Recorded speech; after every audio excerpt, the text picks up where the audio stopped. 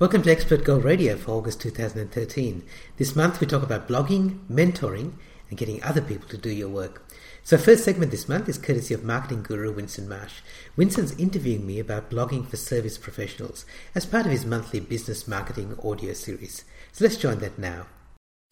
Okay, buckle your seatbelt and get ready to get up to cyberspace speed. It's time for Gihan Pereira to take us into the fast, flat and free world. Gihan Pereira, welcome to Business Marketing. Thanks, Vinay. Great to be here as usual. Now, as you know, our friend Paul has been talking about blogging. He makes it sound sensationally simple about how you can write blogs.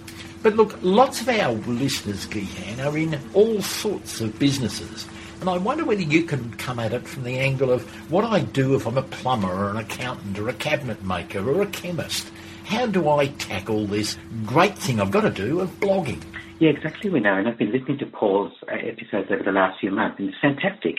And I think one of the things that people think is blogging's too hard because I'm not a writer. I don't know how to write. So I think we should look at things that you can do with your blog, which are more than just writing or different from writing. You should certainly write stuff for your blog, but there's so much other stuff you can do as well. And it's a great idea. Let's talk about different types of businesses. Let's talk about professionals like accountants and lawyers. What should they be doing? Okay, this is actually one of the easiest ones to start with, and I'm glad you started with that one, Winner, because accountants and lawyers are giving advice. That's what they do. Their business is all about giving advice, and that's what they should do in their blog as well. They've got to be careful, of course, with the word advice, but you're talking about things like how-to stuff. So one thing they can do, of course, is write really good articles, but let's look at a couple of other things that they can do. Accountants and lawyers and professional service advisors should be keeping an eye on what's happening in the news. So one of the simplest things you can do is look at something that's coming up in the news, like some changes to superannuation legislation, changes to the property market, changes to some industrial relations laws, and there'll be an article in some newspaper, The Age or the Sydney Morning Herald or some newspaper. There'll be an online article, so just link to that and add your little comment to it. And all you have to do is say, this is what The Age says about this, or this is what the Prime Minister says, link to the article and add a little paragraph that just says, this is what this means for you. So you become a bit of a translator from the news that's been reported to how this is relevant for your market. So that's one really simple thing that they can do. And I'm surprised if more people don't do that. Golly, Gihan, I'm kicking a goal. Just over the weekend, I saw a research report from Roy Morgan, the research people, about how mobile devices are impacting on the way people do business. And I thought that was very interesting, so I just did a little blog article and attached a link to Roy Morgan's research and sent it out. So give me 10 points for that. Yeah, absolutely, Winner. Gold star for you there. And the value of that is that what you're doing is linking to stuff that's already been published, but you're not just linking to everything. You're linking to the things that are most relevant for your customers and clients, and that's valuable. See, another thing you can link to, if you're an accountant, is the ATO website. I mean, the ATO website is big, it's complex, and it's sometimes hard to navigate, but it's got some great information on there if you know what to look for and where to look. So if you're an accountant, I think you should be linking to really relevant stuff on the ATO website. So, you know, that you and I, we know we travel quite a bit, and so we've got to know what expenses we can claim and what we're allowed to claim and what we're not allowed to claim. That's something that if an accountant has a lot of clients who travel, they should be linking to the latest travel ruling from the ATO, because, of course, that changes every year. They should be providing a link to that whenever the newest information becomes available. It's such an easy thing to do, to link to other useful resources. Well, one of the things that gets in the way of an accountant or a lawyer or anybody doing this is that dreaded disease, the curse of assumption. Exactly. We assume that people know what we know, and they don't. Actually, another thing you can do, and coming back to making things easy for people we know, is particularly accountants and lawyers and people who can demonstrate stuff on the screen, you can create a screen capture video. So what this is it's not a video of you, so they don't see your face. What they see is you do something on the screen. And if you're an accountant, this is really easy because you might be working with an Excel spreadsheet, and it doesn't have to be a complex spreadsheet. It can be something as simple as, here's how you calculate the GST on something, or here's how you balance a budget. And you open up a spreadsheet on your screen and you work through it. So you type in numbers, you work with your mouse, And what people see is a recording of that, and they can hear your voice as you're talking. And the really great thing is, this used to be difficult, but the great thing is that that's no longer difficult. There are websites like, the one that I use is called ScreenR. So it's short for screen recording, so ScreenR.com. You just go there, there's no software to download, you sign up for an account, it's free, and you can create up to 5 minutes of screen capture videos, and you can create as many as you like. And then you just post them to your blog. It's a very, very simple thing to do. And if you think about, if you switch your brain onto, what do I know that my clients and customers would like to know? And then how can I demonstrate it on the screen? It's a really easy thing to do with ScreenR. Fantastic. I could take people through how to write an advertisement or how to make the advertisement look good and all that sort of stuff, couldn't I? Absolutely, you could. Now, there's one big question here that I often ask clients who come and see me, and let me ask you.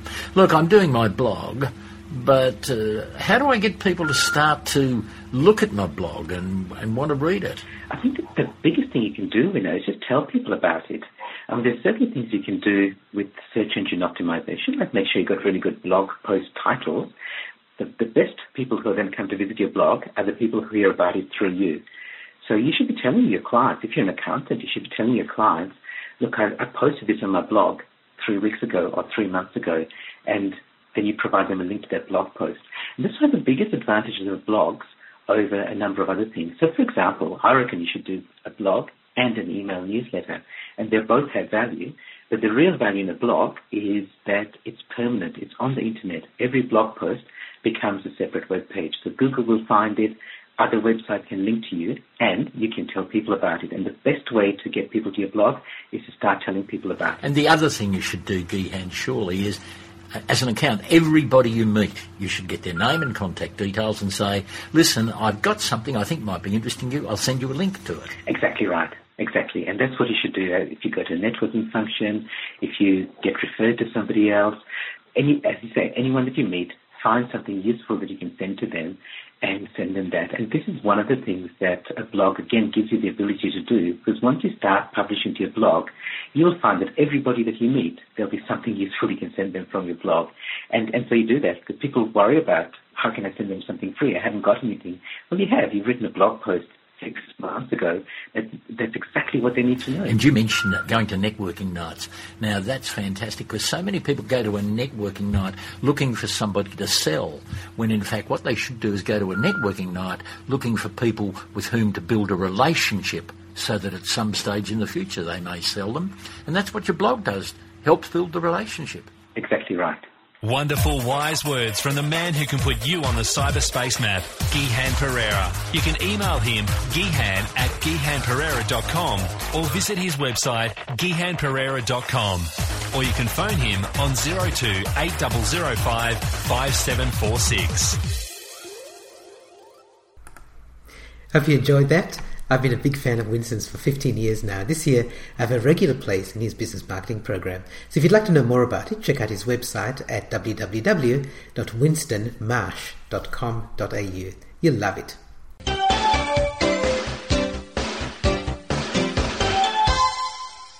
So now my expert interview this month is with mentoring guru Anne Rolfe. She's Australia's leading expert on mentoring in the workplace. In this interview, she shares some really valuable insights into the role of mentoring in modern organisations. Hello, this is Gihan Perera. I'm speaking today with Anne Rolfe, who's an expert in mentoring. I'm really excited about this because when I say expert, I'm not using the term lightly. She's clearly Australia's leading specialist on mentoring. She's written the leading books on mentoring. She consults to organizations of all sizes and at all different levels. She speaks at conferences worldwide, and she's the founder of the leading online network for mentoring in Australia. She's been educating for a generation, and she's been consulting in this area, well, since the 20th century. I know, and that might make you feel old, but I've known you for a long time, so that makes me feel old as well. So welcome, Anne. Thank you very much. It's a pleasure to be here. Great. And I want to talk to you about the critical change that's happening in organizations today. And I know you've got some really insights in this, but what I see is happening is that people are demanding more one-on-one learning and overtraining, over mass training, and I think it's proving to be more effective than mass training as well. So I've got no hesitation in talking to you for that, Anne. So I'm really looking forward to this interview. So let's start with a little bit of background. So tell me how you got started in this whole area of mentoring, and what qualifications are, and your experience and your expertise. Well, it's a very practical expertise that I have, Gihan. I've been involved in adult learning for over 30 years, and I have a background in career counselling and career development. So I started in financial institutions. I did a lot of work with helping bank managers in transition during the 80s, during the earlier financial crisis, I suppose, or recession in this country, making a transition from their lifelong careers in a bank into all sorts of other possibilities. I set up my own consultancy about 27 years ago, and again, doing a lot of career development work and some general training. And in the area of career development, I was always talking about mentoring as a strategy, whether it was for career development or career transition. And then some of my clients started saying, well, come in and talk to us about specifically mentoring. So I did. And there was just not a lot of information out there, certainly not in this country. And so I started developing and researching and drawing on the information that was available. And it ended up becoming my entire area of practice. So it's pretty much all I do now, help organisations set up mentoring programs, train mentors and people who want to be mentored, and provide the resources that support that. Yeah, great. And 27 years, so you've certainly got a depth of experience there. So let's just get some of the terminology right to start with, Anne. And I shouldn't say right, let's just be clear about the terminology that we're using, because I've heard people talk about mentoring, coaching, sponsoring somebody in an organization, even counseling. And I know that they mean different things when they use those terms. And I'm not saying there's any right or wrong, and what do you mean when you say mentoring? And also the other side of it is you use the phrase people being mentored. What do you call them? I guess the correct term would be protege, but that just sounds a bit, I don't know, pretentious. And I've heard other people say mentee. So let's just start off by clearing up some of the terminology. Oh, I wish we could. It's probably this is the most difficult question you could ask me, Gihan, because people mean different things when they use those words, and it can become quite controversial, or it can instigate a lot of disagreement. Like you, I'm not fond of the word protege for the person who's being mentored, although that term is quite common, particularly in the United States, but I tend not to use that. In my own writing, I use the word mentoree to signify the person who's being mentored. The first book I ever wrote, back in, 94 or something, someone slapped me over the wrist and said, that's not even a word, you made that up. And I had to agree that I did. And so I sort of reverted back to mentee, but I wasn't all that comfortable with it. But you know what? It is personal preference. And I think Hugh Mackay once said the dictionary is a history book, not a definition. You know, we use words differently and they mean different things to different people. So in my writing, I stick with mentoree because that's my personal preference. In my consulting, when I'm working with an organisation or a group of people, I will use the terminology that they prefer. It doesn't really matter to me. And indeed, this idea of coaching versus mentoring, I think the most significant thought leaders in this area are actually recognising there are so many similarities, and yes, there are some differences, but there seem to be more similarities these days than differences. And because it is such an individual preference thing, personally, I don't mind what label you put on it. I think it's much more important to be clear about what is the purpose of this conversation or this relationship. How are we going to have that relationship? What are we going to talk about? How are we going to do this? And then put on the label that people are more comfortable with using it, whether that's coaching or whether it's mentoring. Now, if you go to different sources, people who are coach trainers, for example, and there's a big industry in coach training out there, people will get quite, some people will get quite irate about that. But I'm sorry, I think that's a waste of energy. I think counselling is quite different, and we can make some distinctions. Counselling is far more personal and usually far more specialised.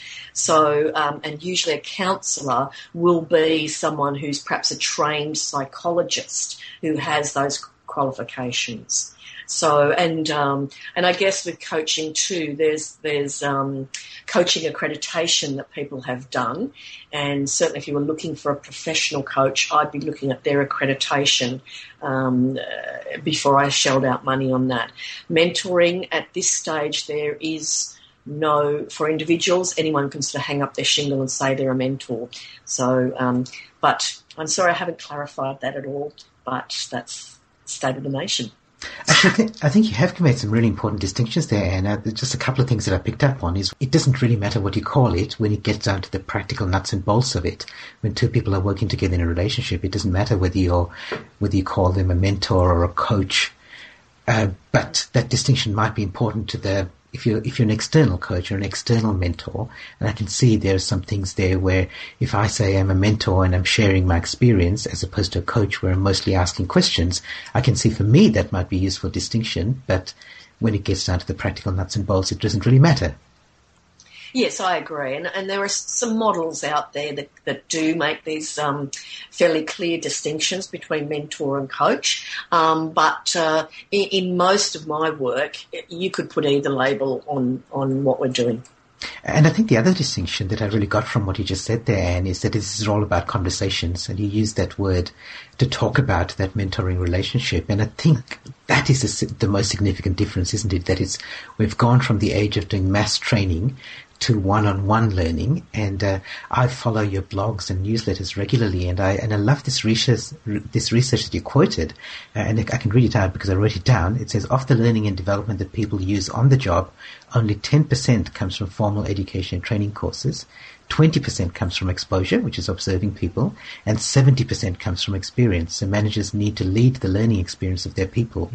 And I love that because I think at some level we all intuitively know that there's nothing like experience for learning, but some of those extreme numbers will surprise many people. So let's look at the training side of it first. So to quote again, so 10% of your learning and development comes from formal education and training courses, and yet training has been the default learning tool for so long. So why doesn't it work?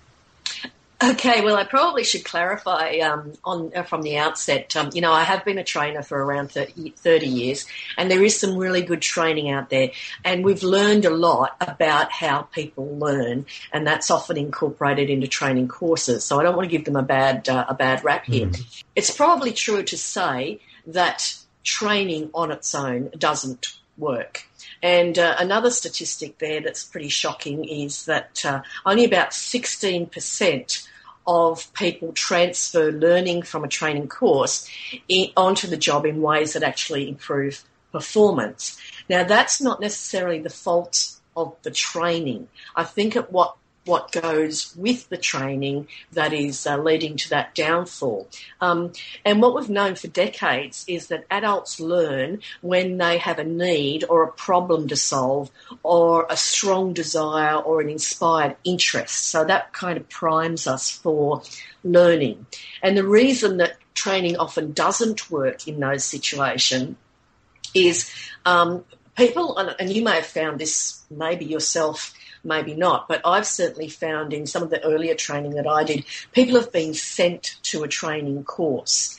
They're not there because they've chosen to go. So, and even if they've chosen to go to training, they don't necessarily have specific intentions or a clear purpose in being there. So they don't have that kind of desire and motivation. So they're not primed for the learning experience.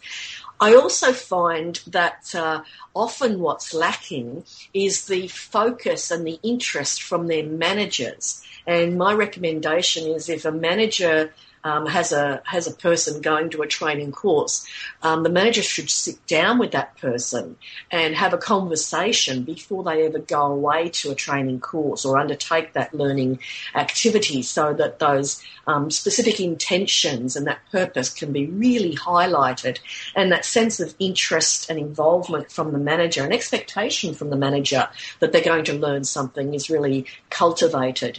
And then the final thing, and perhaps the most important thing, is, okay, a person might go to training. They might even learn something and retain it, but do they have any support?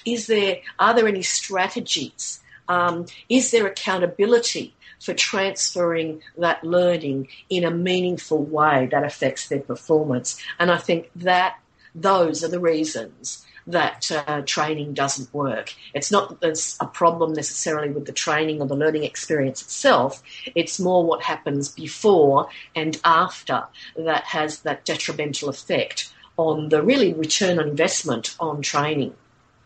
Yeah, okay, and I understand what you're saying there, because what you're saying is it's got to be an integrated approach, and maybe if you do it properly, then the training will account for 10% of it, but the 70% of it that you need to do, and most organizations aren't doing, is the thing that's going to really make the difference, and that's what happens before and after. Yes. Yeah, and I know you've been talking about this for a long time, Anne, and like I said, we've known each other for a while, and I know that you've been ahead of the curve, and the rest of the corporate world is just now catching up with the clients that you've been working with over the last many years, and there really does seem to be a wave of support for this sort of integrated approach that you're talking about, this one-on-one support that you can get from mentoring, and there just seem to be a lot of trends that support that. Gen Ys want mentoring rather than just training. There are teams that are distributed around the world, so they can't get together now for just doing a training course en masse. And I guess things change so fast that formal training courses, they're good, but sometimes they can be a bit slow, and sometimes that learning falls out of date. So there's clearly a greater need for mentoring. But what about its benefits? What do you think are the biggest benefits that mentoring gives, not just for the two people involved in that relationship, but for the organization as a whole? Okay. Well, I think there is a growing recognition that a major benefit is the development of the two people, as you just mentioned. People tend to intuitively think it's the person who's being mentored who gets all the benefit. Mm-hmm. But in fact, my experiences and what mentors tell me often is that they develop, they learn, and they grow as a result of having these conversations and relationships. And in fact, there are some management programs where participants are required to go and mentor other people because of the development they themselves gain from it. But I guess the thing from an organisational perspective is that whenever you develop the capability of individuals, you actually are developing the capacity of the organisation as well. I think the great benefit in seriously offering mentoring as the development tool, because, as you said, Gen Y are looking for it, so it's very attractive. When you're recruiting people. It's also important to retention. So organisations invest a lot of money in attracting and recruiting their talent, but do they put the similar investment in retention when they know that people are looking for that one-on-one development? I think another major benefit for organisations is this whole area of knowledge management. And young people like, Gen Y really like this form of gaining knowledge because it's real, and they respect people who are sharing real experience-based learning with them. The other aspect of it, from a knowledge management point of view, we live in a really rich environment where information is literally at our fingertips. You can Google anything. You can find out pretty much anything you want to know. But there's a gap between gaining information and turning that into knowledge, wisdom, or practical applications. So mentoring helps bridge that gap. There's also a whole range of areas, and I guess this is the key to knowledge management. There's that tacit knowledge, that knowledge that's not that easy to teach. It can be learned, but it's certainly not taught in a training course. It's kind of picked up. The knowledge that comes from experience that people have within them and perhaps even don't even know that they know. I think also there's another area that's really coming into attention these days, and that's people's well-being at work. And we know that by having connections in the workplace, by having relationships in the workplace, it actually increases people's well-being, and that also feeds into employee engagement and, again, the retention aspects of benefits that are gained through mentoring. The last one that I think needs to be thought about in terms of a real benefit for organisations in mentoring is that of people gaining a whole new perspective when they have these kinds of relationships with people who are quite different from them. So we've mentioned Gen Y a few times. So often Gen Y might be mentored by someone who's considerably older. Or when we have mentoring from people with people of different cultures and different backgrounds and different experiences. So people can get a real different take on the world around them, on the organisation they're in, on the subject matter that might be of interest to them. Because I think that often, we can be walking around in our own little bubble. You know, we see people who are like us, we talk to people who are like us, we read the same things, and we think everyone is the same. But mentoring is an opportunity to kind of burst that bubble by interacting with people who are really different from us. And we know these days in organisations that diversity and difference really add value to our productivity and our organisational performance. That's really interesting, Anne, some of the things that you say there, because as you were talking, I was just thinking, wow, this is such a different perspective to the value that's within your organisation, because I think it's always been traditionally seen that the knowledge in the organisation is measured by how well your induction programs laid out, what good training programs you offer internally or externally, what sort of systems and processes you have documented in place.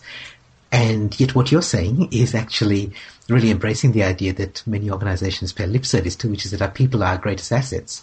And there may be knowledge in people, within people, that isn't, well, there definitely is knowledge that isn't documented anywhere and can't be trained, but there may also be knowledge that just and shouldn't be documented and trained, because it's something about the individual. And it's what you're doing with mentoring is really leveraging the individual's experiences and wisdom. Yes, that's true. And I think because mentoring is a one-on-one relationship too, it can sometimes overcome some of the difficulties of difference in personal styles and personality. Mm-hmm. For example, you've got some people who might be introverted, so very quiet people, quite talented and very knowledgeable, but you have to work much harder to extract that knowledge. And so mentoring, because it's one-on-one, and a person with a preference for introversion communicates more effectively one-on-one than in a group. So mentoring can draw them out, it can build their confidence and allow them to contribute more when they are in a team situation. Yeah, great. And so there's this other idea about mentoring that I've always had, which you have educated me slightly differently about, Anne, and again, this is from reading your newsletter and blog posts. I've always thought of mentoring as something that doesn't happen within the standard hierarchy. So you've got managers and leaders and direct reports and matrix reports and dotted lines and so on, but that's all part of the standard hierarchy. But with mentoring, it seems like, or what I've always thought, is that your manager shouldn't be your mentor. And I was really intrigued by something that you wrote, saying that shouldn't be the case. And in fact, managers not only can be your mentor, but sometimes they should be mentors for their own people. So tell me more about that, because I thought that was really interesting and a different perspective from what I'm used to. Yeah, well, I mean, most of the mentoring programs that I'm involved with within an organisation do match people with a mentor who is outside of that normal chain of authority. You know, so we talk about the person being offline, not in a direct line of authority. And there are advantages to this, of course. The person, because they're not the manager, they can be more objective. It can sometimes be easier to build that role as the confidant and have those conversations that some people don't necessarily want to have with a manager. And yet we also, and I guess it's true to say that, and people often ask me, you know, but shouldn't a good manager be mentoring their staff anyway? And I guess in an ideal world, yeah, they should. And in fact, the research says that managers who are focused and effective at developing their people actually have teams that outperform those that are not by around 25%. So there's a real benefit to be had there. And three main things come to mind when we talk about the reasons why managers should be mentoring their own staff. Firstly, that managers are obviously responsible for productivity in their team, and that's where the performance, that statistic of 25%, is linked to that. So we know that when a manager takes an interest and develops their people, they're going to lift the performance of their team. The other area is one I touched on earlier, of retention. And again, drawing on the research, the Gallup organisation have been researching for decades into what makes a great leader, and they've actually isolated some critical questions that make a difference to productivity and performance and so on with individuals. And one of those questions is actually, does my supervisor or someone at work seem to care about me as a person? This impacts on retention. And we know that people who do not get development, do not get mentoring, are going to be looking for other jobs. And then there's this whole area of learning and development. And I think that whilst I wouldn't want individuals to see their manager as the only mentor they have, and I think people do need these offline mentors when it comes to kind of longer-term career, more holistic conversations, the whole person and what's going on for them in their life. The manager has a role to play when it comes to on-the-job performance, so that they're really looking at how to bring along those people, how to help them perform as part of the team, how to facilitate the learning and development that's going to make a difference to the immediate workplace as well as the longer-term career. So can you give me some practical examples of this? So if I'm looking at a mentoring relationship, let's say I'm being mentored by my manager, what do you think that I would see differently? What would be different there than me simply being managed by my manager? Okay, well, I think that that the very best employees are actually building their own learning network. So they're tapping in. They're already tapping in. If they're interested in their future and their career, if they're switched on, they are looking for learning opportunities. So I think the manager has an opportunity there to focus some of that self-initiated development to the here and now, the day-to-day.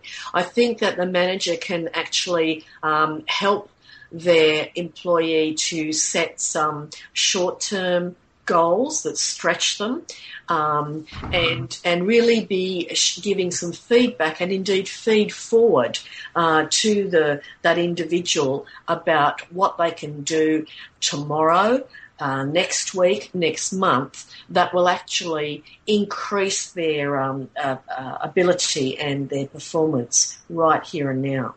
Yeah, right. Okay, I get that. So what you're saying is that in a pure manager role, what they're doing is managing to get the tasks done, to get their projects achieved, to get their products out on time and on budget. But in a mentor role, they can actually be helping the person develop in whatever ways they want to develop and in whatever ways the manager can help them develop. That accrue a benefit to the immediate workplace right here and now. Right. Okay. So there's another idea I've come across at hand, which is this idea of reverse mentoring. So we've talked so far about the idea that you're going to be mentored by somebody more senior than you in the organization. But what about the opposite idea? I think of whenever I want to learn something about how to use my iPad, I go to my 8-year-old niece, Abby, because she's an absolute master of it and she learns about it at school, she plays around with it at home, and I genuinely learn from her. And it just seems to me that this whole idea of reverse mentoring can be useful in organizations as well. What are your thoughts around that? Oh, I agree, and I wish I had Abby close to me too, because and the example you've given is a really good one, because with technology like an iPad or something similar, for me, and I'm sure many people like me, it's pretty much trial and error. And so that's time consuming, and you're missing out on a lot of the potential that this fabulous tool you have in your hands can offer you. Whereas, a short time with someone who's grown up with it, I call them digital natives.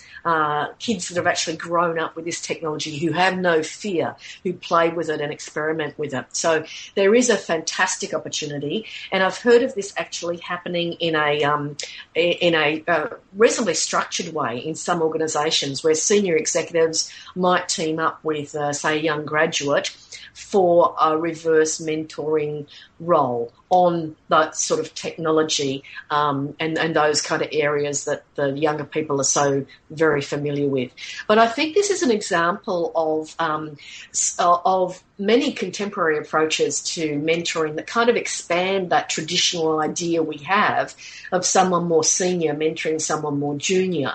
And I particularly enjoy reciprocal mentoring. So reciprocal mentoring, where you might meet with a peer or a colleague where no one's more senior than the other. And I have several of these relationships and have had them over the years, where I might meet with a professional colleague and I might mentor them for a period of time at our meeting, and then we reverse roles and they might mentor me.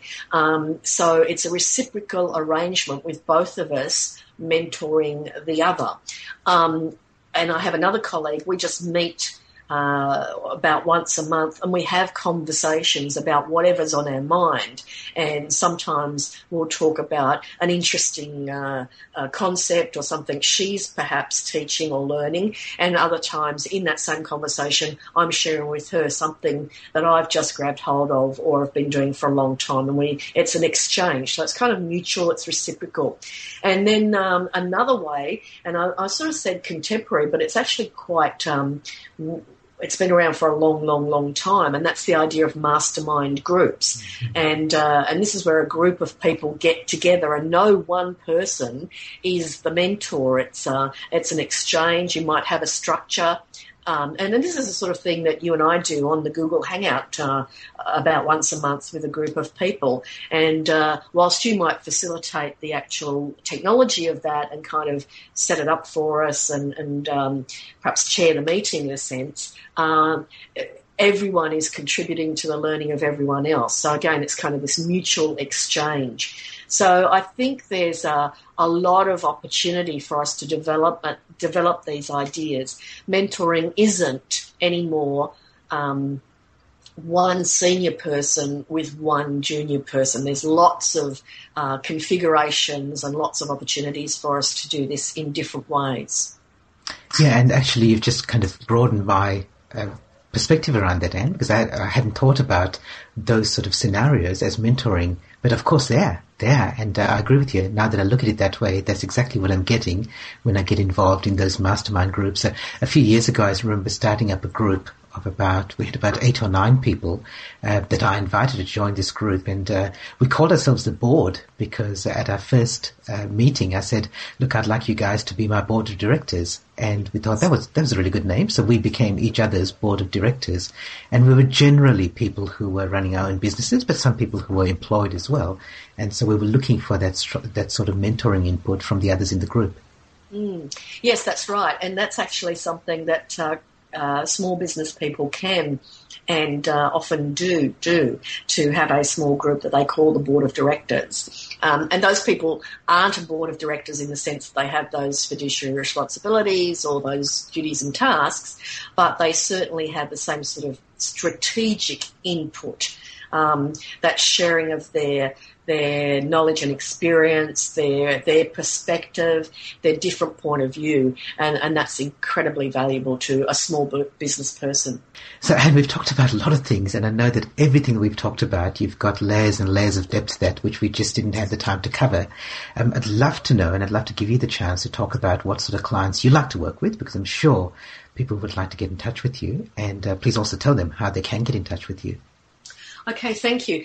Well, the people that I most enjoy working with are those that are really serious about looking for the strategic value of mentoring, not just a quick fix or doing something because it's the latest buzzword.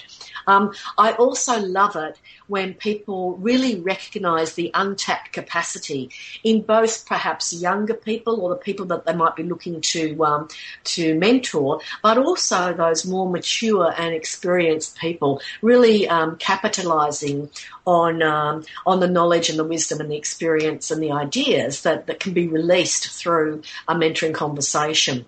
And I'd love people to contact me. My business is called Mentoring Works.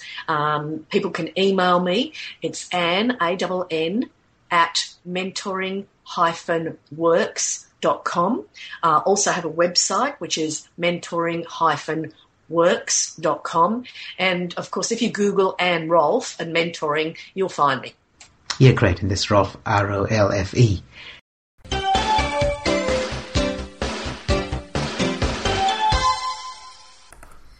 Hope you enjoyed the conversation with Ann. In fact, that was only half of the interview.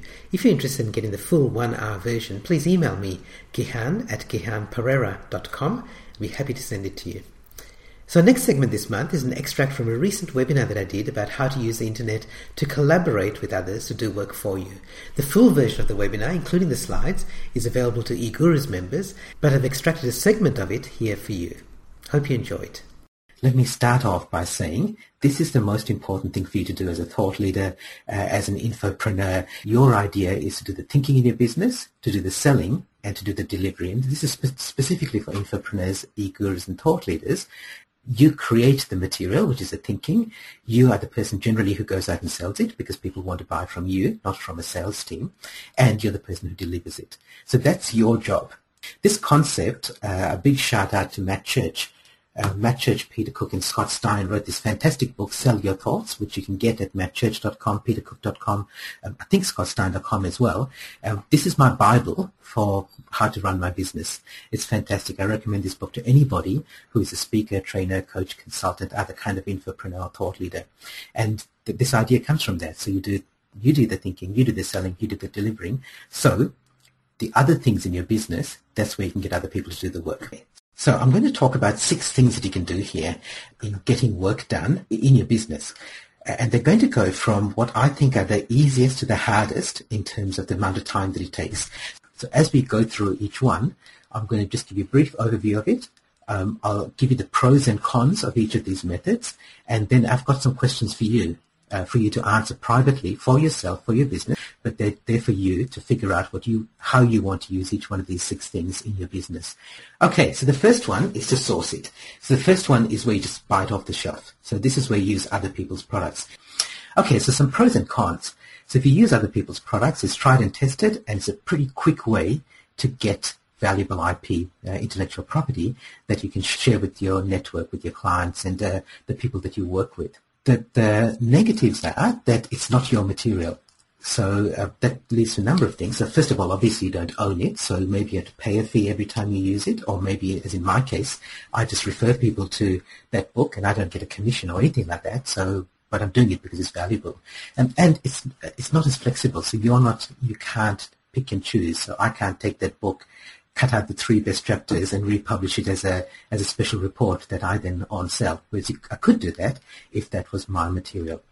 Okay, so those are the pros and cons about using other people's products.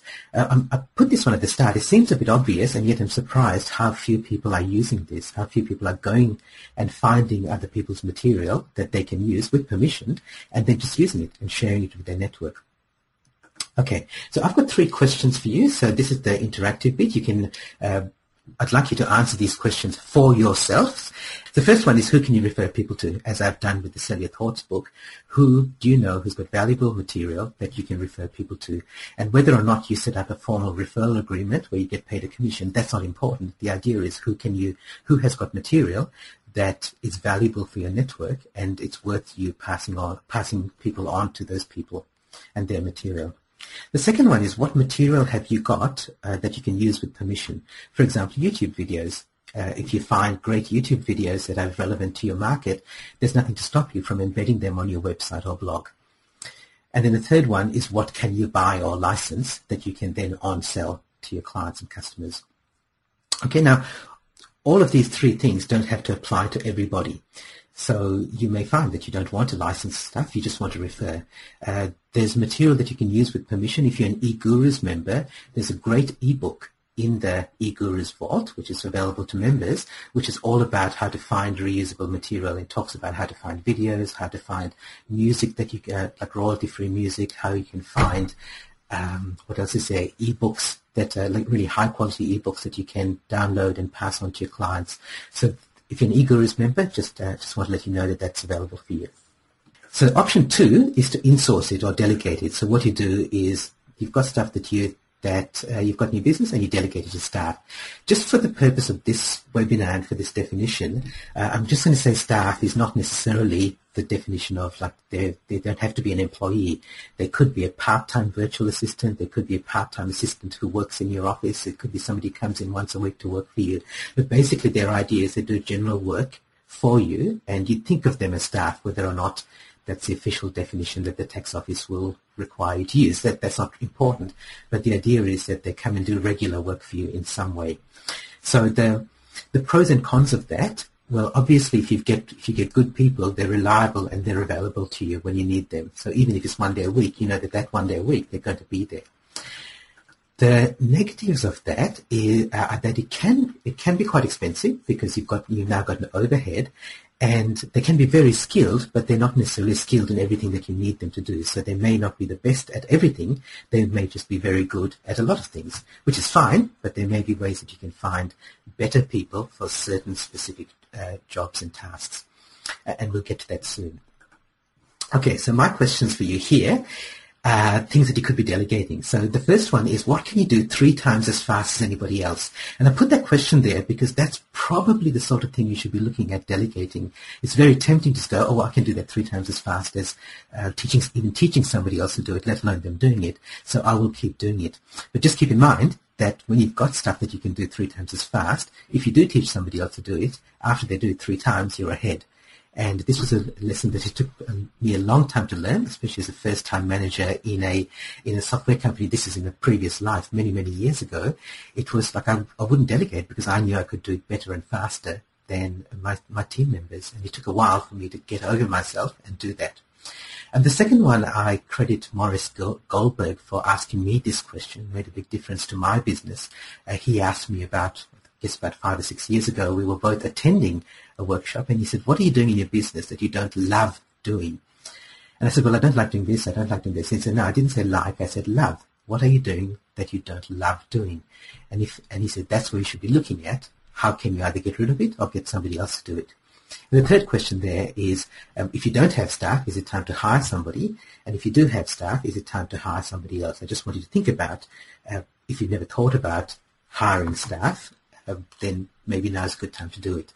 And again, I just want to make the point that hiring here and staff here, it could mean that you hire, let's say, a full-time virtual assistant working out of the Philippines or a part-time virtual assistant working out of the Philippines, but they're kind of dedicated, they do regular work for you.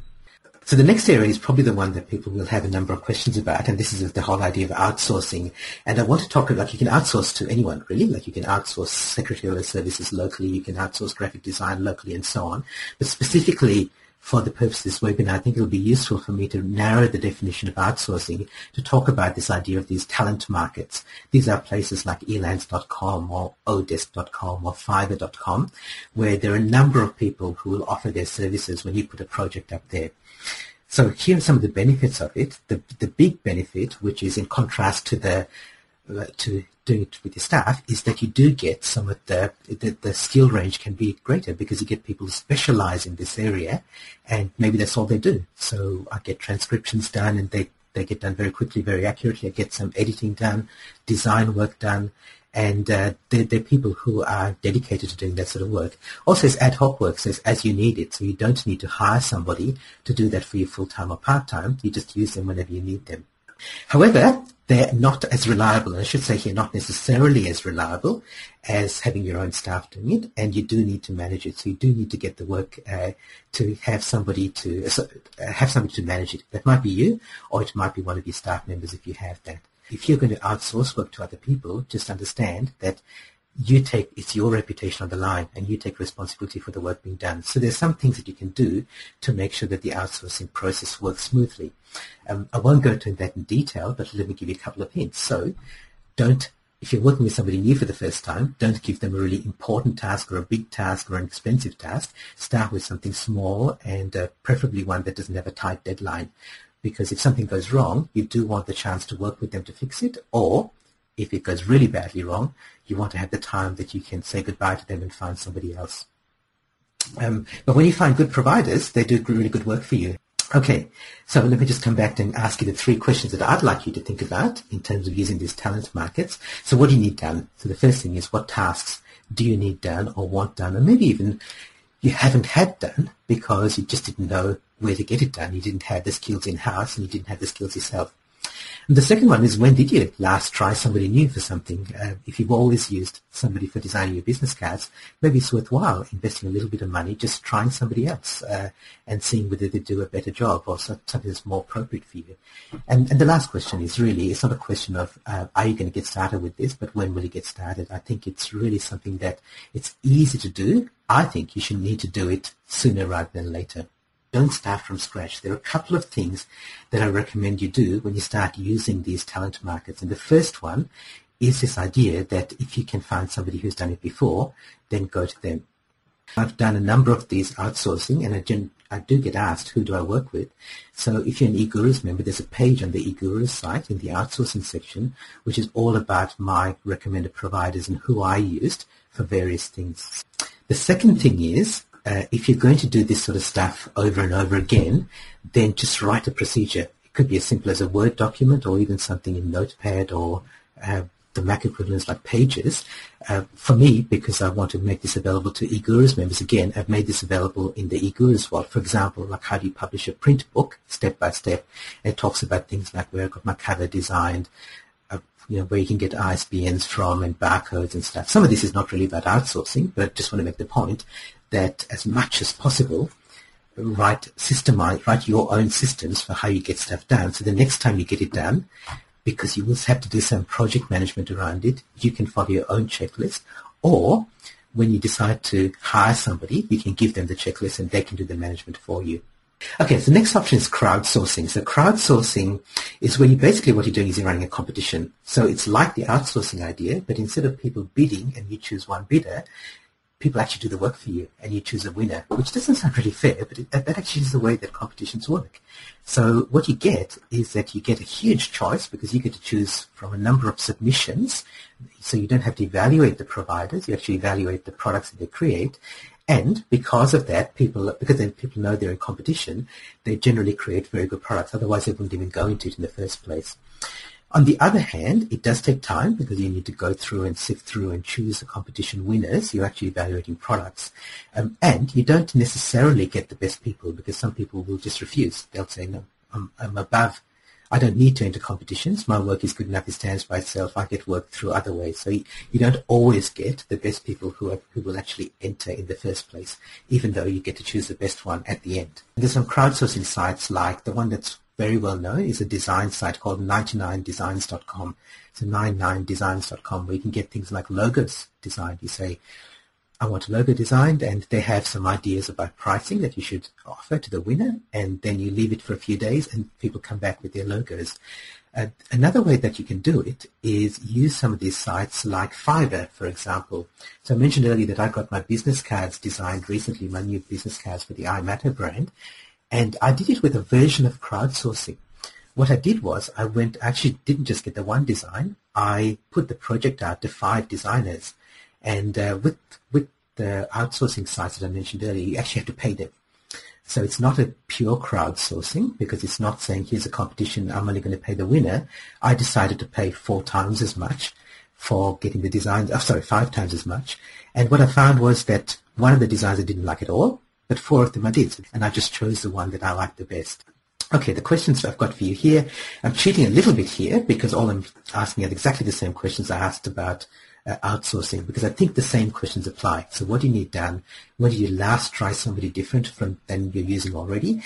And with either crowdsourcing or outsourcing, I don't mind which one you do. I don't think it's a question of if you're going to do it. It's just a question of when you're going to do it. Okay, so the next one is joint ventures or team sourcing. So team sourcing is the idea that you work with a partner. So this is not getting other people to do the work for you. It's actually partnering up with somebody to do it. And the key here is that you're not exactly, with the other things we talked about earlier, you pay somebody. With this one, you don't pay. So what you're doing is you share the cost of it, which might be nothing, and but you also get to share the profits. So the idea is that money doesn't change hands as part of the as part of the job. Money changes hands when you take the product out to market. I'll give you a couple of examples. The downsides are that you either find the biggest one is that you get the wrong partner. Okay, so, and it may not be anything wrong with them, it's just not the right fit. And quite often that happens because they've got different goals. So lots of people ask me to do joint venture projects for them, but I've been in situations where they lose interest somewhere down the track, and so the project fails. And I've been in situations where I've lost interest down the track because my focus has changed, and therefore the project fails because it's my fault. That said, it can be really valuable for smaller projects. So, for example, I've done a number of CD products. In fact, there's a series that I created a number of years ago where there's a whole bunch of CD products where I interviewed an expert, and we took the recording, and then basically we could do what we liked with the recording. So we could both have the recording and do what we liked with it. So there was no money changing hands. We did the interview. If I sold them, I kept all the money. If they sold them, they got all the money. So Erica Bagshaw and I did a great one about goal setting. Dave Folletti did a great one about multimedia products. And Ivan Frangi, we did a great one about creating experiences. And we were, in each case, we were all able to use their product in whatever way we liked. Did a great one with Candy Timpson about low-cost promotion. So she did all the offline promotion, and I did all the online promotion stuff. And in fact, we then went to somebody on Elance, got it transcribed, got it edited, and then we did editing, and we converted that into a book as well. And again, what we did with the book was we shared the printing costs, and Candy got so many copies. We split the copies in half, and the number of copies in half, and we just did what we liked with it. So it's a great way to do those sort of partnerships. If you're looking for that sort of thing, here are the 3 questions I think you need to ask yourself. So first of all, the first question is, who do you know who can add value to your network? In other words, who can you bring in as an expert? And then the second one is the opposite. So what networks can you add value to where you know the person well and they trust you to add value to their network? And finally, how do you make it win-win? So if you're going to take a product and do it together and then sell it together, you probably need a more formal agreement in place.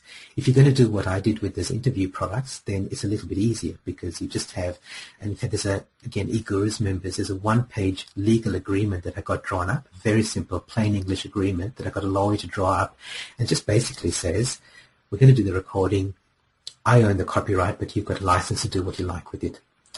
In summary, that's what it says. Of course, it's got a little bit more legalese around it, but it's a nice plain English thing that you're welcome to use.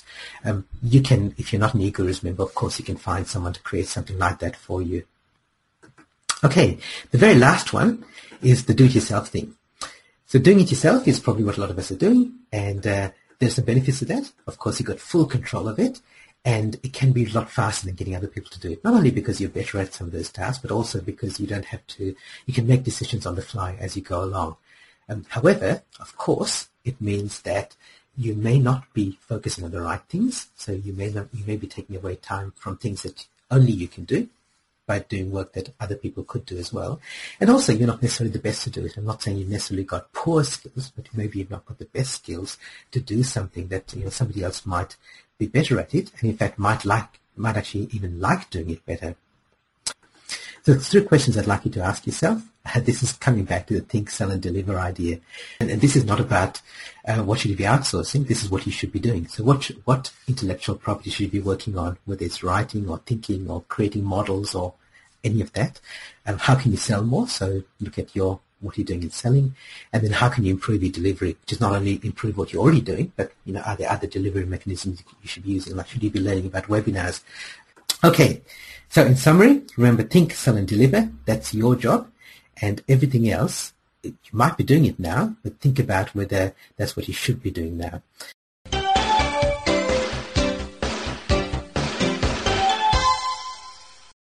Hope you found that useful.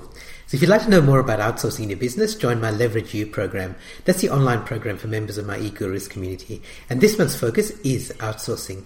I show you step by step how to set up a project on Elance, how to choose the best bidders, how to manage the project, and how to pay them safely and securely. If you're not a member of the eGurus community, please join. Just $55 a month and you get access to me, many of my resources, including that Leverage You program. Are you a speaker, trainer, coach, consultant, or thought leader? If you'd like to use the internet to get more business or deliver your material, join the eGurus community. Find out more and sign up at egurus.info. So that's it for Expert Gold Radio this month. Hope you enjoyed it and learned something you can use in your organization. I'll be back next month with more. Have a great month.